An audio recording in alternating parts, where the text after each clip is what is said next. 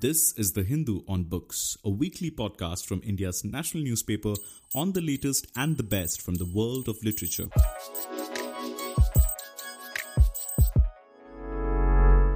Hello and welcome to the Hindus on Books podcast with me, Amit Baruah, your host for this episode. The 50th anniversary of Bangladesh's liberation takes place on December 16th. Much has been written about the Indian role and Delhi's assistance to the Mukti Bahini. Chandrashekhar Dasgupta, who served in India's mission in Bangladesh soon after liberation, has provided a riveting insider account of Delhi's preparations for a free Bangladesh, by no means an agreed goal within the Indian establishment in the early part of March 1971, in his new book, India and the Bangladesh Liberation War. But the Pakistani massacre in Dhaka on March 25th and subsequent attacks by the Pakistani Army in East Bengal convinced everyone in the Indian establishment that Bangladesh was an idea whose time had come.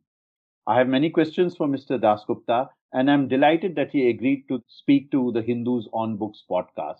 Welcome, Mr. Dasgupta. Thank you very much. Pleasure to be here. Mr. Dasgupta, my first question. India prepared for 9 months for a war that lasted for about 9 days. You are all praised for the manner in which a committee of secretaries functioned and delivered all that was expected of them in close coordination with the military leadership. Given the normal inertia in the Indian bureaucracy, how did this become possible? I think the government machinery functioned so effectively because India had a grand strategy. Arguably for the first and only time since 1947, we had such a grand strategy. My book shows how in April-May 1971, India formulated a comprehensive plan, what I call a grand strategy, which encompassed military, diplomatic, and domestic initiatives with the aim of bringing the Bangladesh Liberation War to a successful conclusion by the end of the year. The Committee of Secretaries worked to this plan in coordination with the armed forces. And because there was a grand strategy, an overarching plan, the Committee of Secretaries was able to work with such exceptional efficiency and speed. Mr. Dasgupta, how would you compare India's Bangladesh mission with that of the IPKF going to Sri Lanka in 1987? Specifically, you refer to how India was keen to have an end date even before the war began for its troops to return home. You know, strategic planners often fail to work out a clear exit strategy before they send troops into a foreign country. Let's take a few examples outside India. I mean, in the case of the United States, for example, the wars in Vietnam, Afghanistan, and Iraq all provide sobering examples of what happens in the absence of a clear exit strategy. Now, in our own case, when planning the Sri Lanka operation in 1987, we seem to have had a vague idea that our troops could be withdrawn quite soon. But obviously, we had no clear plan. In 1971, it was very different. While drawing up plans for joint operations with the Bangladesh authorities, this was in November, we pressed them to indicate the earliest date by which our troops could be withdrawn. When Mujib passed through Delhi in January, Mrs. Gandhi seized the opportunity to discuss the question with him. And in February, Mujib and Mrs. Gandhi agreed on 31st March 1972 as the date for completing the withdrawal.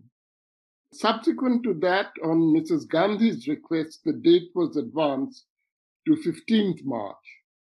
I think it was very, very important to withdraw our troops as soon as it became possible, not only because we wanted our boys back home, but also because it earned goodwill for us in Bangladesh.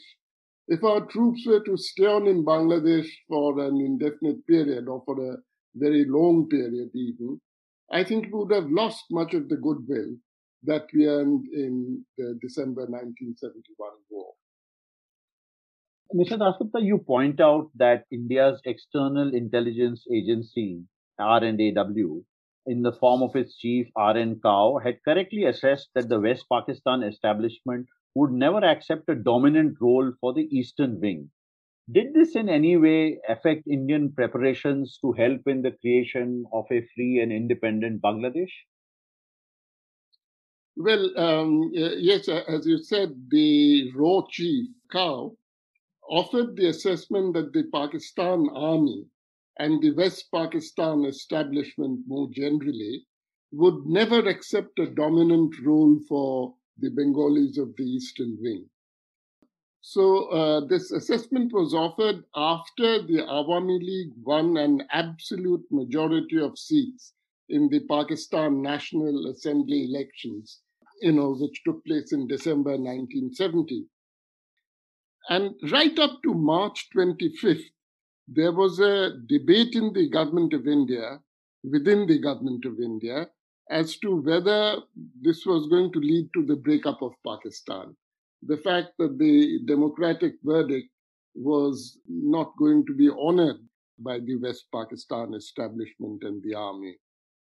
In the course of this debate, the Ministry of External Affairs, at least most officers in the Ministry of External Affairs, the head of the Pakistan division was an exception, they felt that while a breakup was certainly on the cards, it was certainly possible, it was not quite inevitable. Some sort of accommodation could be worked out between Mujib and Bhutto on the one hand, which would allow Bhutto to be in effective control of West Pakistan, while the East and the center lay with Mujib. And likewise, an arrangement could be worked out between Mujib and the army, because the army's principal concern was that it should have its share of the budget, what it regarded as its as its legitimate share of the budget, always exceedingly large. That some sort of a prior arrangement could be worked out in this respect. And indeed, during the course of the next 2 months, some attempts, tentative attempts, were made in these directions, but they didn't work out. So, you see, the thing was that the Foreign Ministry, the Ministry of External Affairs, and the Prime Minister's office, they felt that the only hope of a breakthrough in India-Pakistan relations as a whole, the only hope lay in the Awami League forming a government at the center in Islamabad. That the Pakistan Army and the West Pakistan establishment were so fixated on a policy of a perpetual hostility towards India that a breakthrough was not really, very likely. But if the Bengalis of the East, who didn't have this sort of hang-up, were to form the kernel of a government at the center, then there was hope for addressing issues in a reasonable way. Not that we expected an overnight solution of issues like Kashmir or even Farakka, but we thought that these issues could be managed and we could make progress towards a resolution in course of time. So the hope was that the Awami League would be allowed to form a government at the center. And these hopes were dashed on March 25th, when the Pakistan Army launched a savage crackdown, a brutal crackdown in the course of which hundreds of thousands were killed, and 10 million Bengalis were driven across the borders as refugees in India. Mr. Dasgupta, can you specifically tell us about the role of Mrs. Gandhi's principal secretary, P.N. Huxar, who, by all accounts, in your book, played a key role in planning and in implementing this grand strategy that India had for Bangladesh?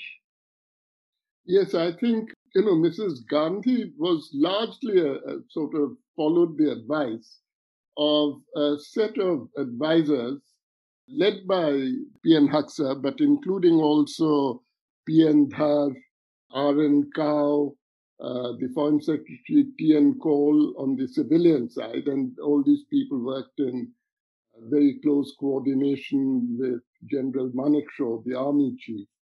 The principal advisor certainly was P.N. Haksar, and it was Haksar who selected Dhar, D.P. Dhar, for this job of coordinating with Bangladesh and being in charge of the Bangladesh operation. So Haksar was the principal advisor. Mrs. Gandhi, in most cases, followed their advice, not in all cases. For example, her advisors favored signing the Treaty of Friendship with the Soviet Union even before Kissinger's return from Beijing. Mrs. Gandhi held out, and what tipped the balance was what Kissinger told the Indian ambassador in Washington, L.K. Jha, words to the effect that we should not count on American understanding if China were to move troops to the Indian border in the event that war broke out between India and Pakistan. The point I want to make is that, the credit for 1971 does not go to any single individual, not to Mrs. Gandhi, not to Manekshaw, not to, X, Y, or Z. It is shared by by innumerable people. Certainly a great share of the credit goes to Mrs. Gandhi for her indomitable leadership, and even more than that, for taking the opposition into confidence to the extent possible. She rose above the temptation of depicting the victory as a personal triumph or a triumph for her party. At the end of the war, she made it a point to pay tribute on the floor of Parliament, not only to the soldiers who sacrificed their lives for the victory, but to the opposition parties for their understanding and cooperation during the war. Her biggest contribution was that she made it a national effort, not simply an individual triumph or victory or a triumph or victory for a party, but the triumph and victory of the nation as a whole. But apart from that, there were her advisors. A lot of credit goes to them. Credit goes to Manekshaw and the other service chiefs for the inspiring leadership of the armed forces during the war. It goes to so many diplomats and civil servants who implemented policy. The soldiers who made the supreme sacrifice on the battlefield will be remembered forever in the annals of India and Bangladesh. There were millions of people, often very poor people, who welcomed the refugees, who were prepared to share the little that they had with the hapless refugees. The credit for our success in 1971 goes to all these people. It was a national triumph, and I think it's a huge mistake to depict it as the victory of this or that individual. Mr. Dasgupta, you also seem to debunk the theory that Field Marshal Sam Manekshaw had dissuaded Mrs. Gandhi from sending an unprepared army into East Bengal, possibly in April. What does the written record which you have relied on, what does that suggest? Is this handed down within quotation marks wisdom really correct? No, I think, Manekshaw was a great raconteur. No disrespect here. A raconteur is someone who tells a story well, and Manekshaw told his stories, very well, with a great deal of color, and therefore it has somehow gone into our folklore. But the record is quite clear, and the record is that as early, immediately after the crackdown, we have a record. It's a brief for the Prime Minister prepared by P.N. Haksar, a brief for a meeting with senior political figures. And the brief is very clear that hasty action on our part, if we were to get involved straight away, it would be depicted in the international community as another Indo-Pakistan clash, that all sympathy and support for the Bangladesh cause would be lost. So an immediate or early intervention would not serve the objective of our grand strategy, which was, to help Bangladesh free itself from Pakistan control and to emerge as an independent sovereign nation recognized by the international community.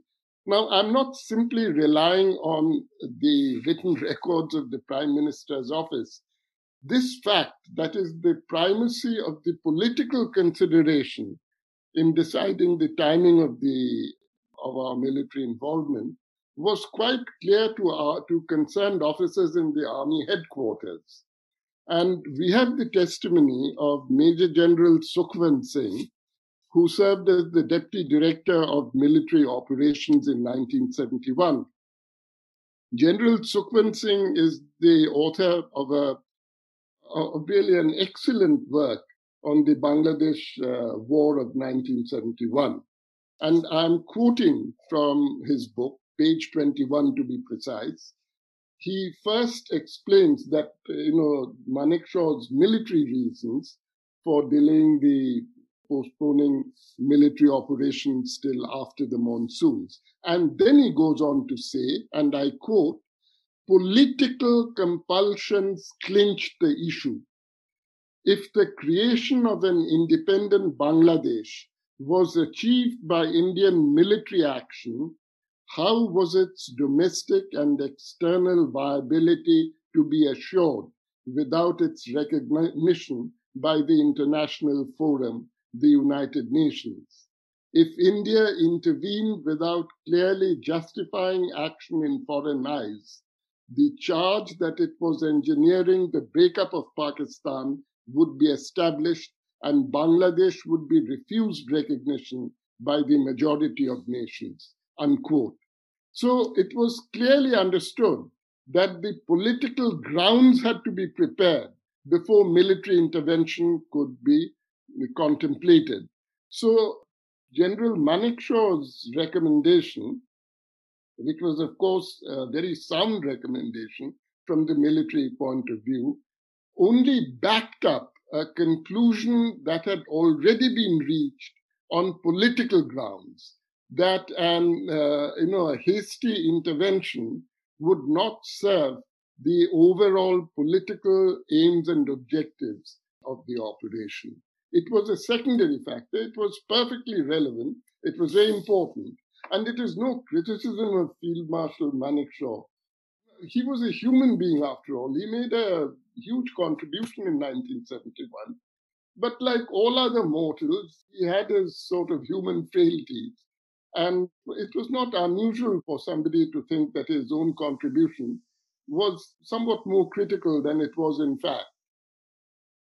But in the end, it also suited Mrs. Gandhi, his contention. I mean, it was not something that didn't suit her. Absolutely. And here again, I'm relying on sources from both the civilian and military sides.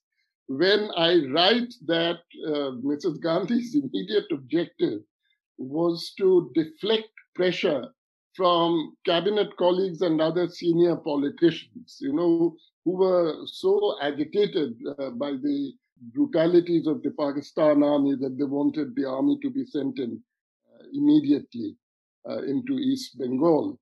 So on the political side, we have the testimony of P.N. Dhar, who was in Mrs. Gandhi's office at that time, and he records in his book that the object really was to deflect pressure from some of her cabinet colleagues.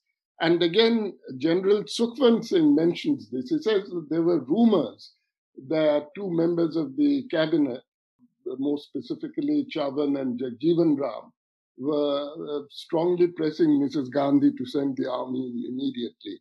So this is the background on which I based the statement that she used Manekshaw's very well-considered advice to deflect the pressure from her cabinet colleagues. I mean, you have this account on both the military and the political side. I'm not relying on, the memoirs of just, some of Mrs. Gandhi's acolytes. Mr. Dasgupta, your book, to my mind, in the main, suggests that India planned this for about a year. And clearly, the international constellation of forces that was ranged against India was formidable. And in a sense, the backing secured from the Soviet Union, which you describe in rich detail, probably gave India a short window in December for what happened finally. And you also point out that the Ministry of External Affairs has actually written that they wanted to provoke Pakistan into a war. And on the 4th, India was to recognize Bangladesh on the 4th of December. And actually, Pakistanis launched an incursion on the 3rd of December 1971, obviating the need for India to do anything. So, how important do you think was India's external positioning in all this? Well, I think the external position was, or rather, the foreign policy dimension was very important, a very important element in our grand strategy. In the first place, we had to build up sympathy and support for the Bangladesh cause. This was mainly done by the Bangladeshis, of course, but they received a great deal of support and assistance from us.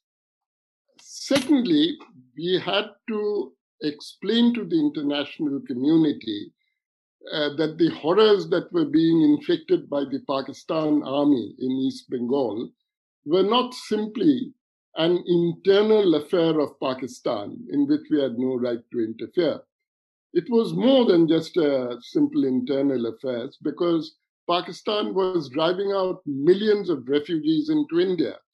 That imperiled our own stability and security in our eastern areas. In the state of Tripura, the refugees actually outnumbered the local population. These imposed severe stresses on India's own political and social stability. So we made the point that Pakistan was exporting its domestic problems into India.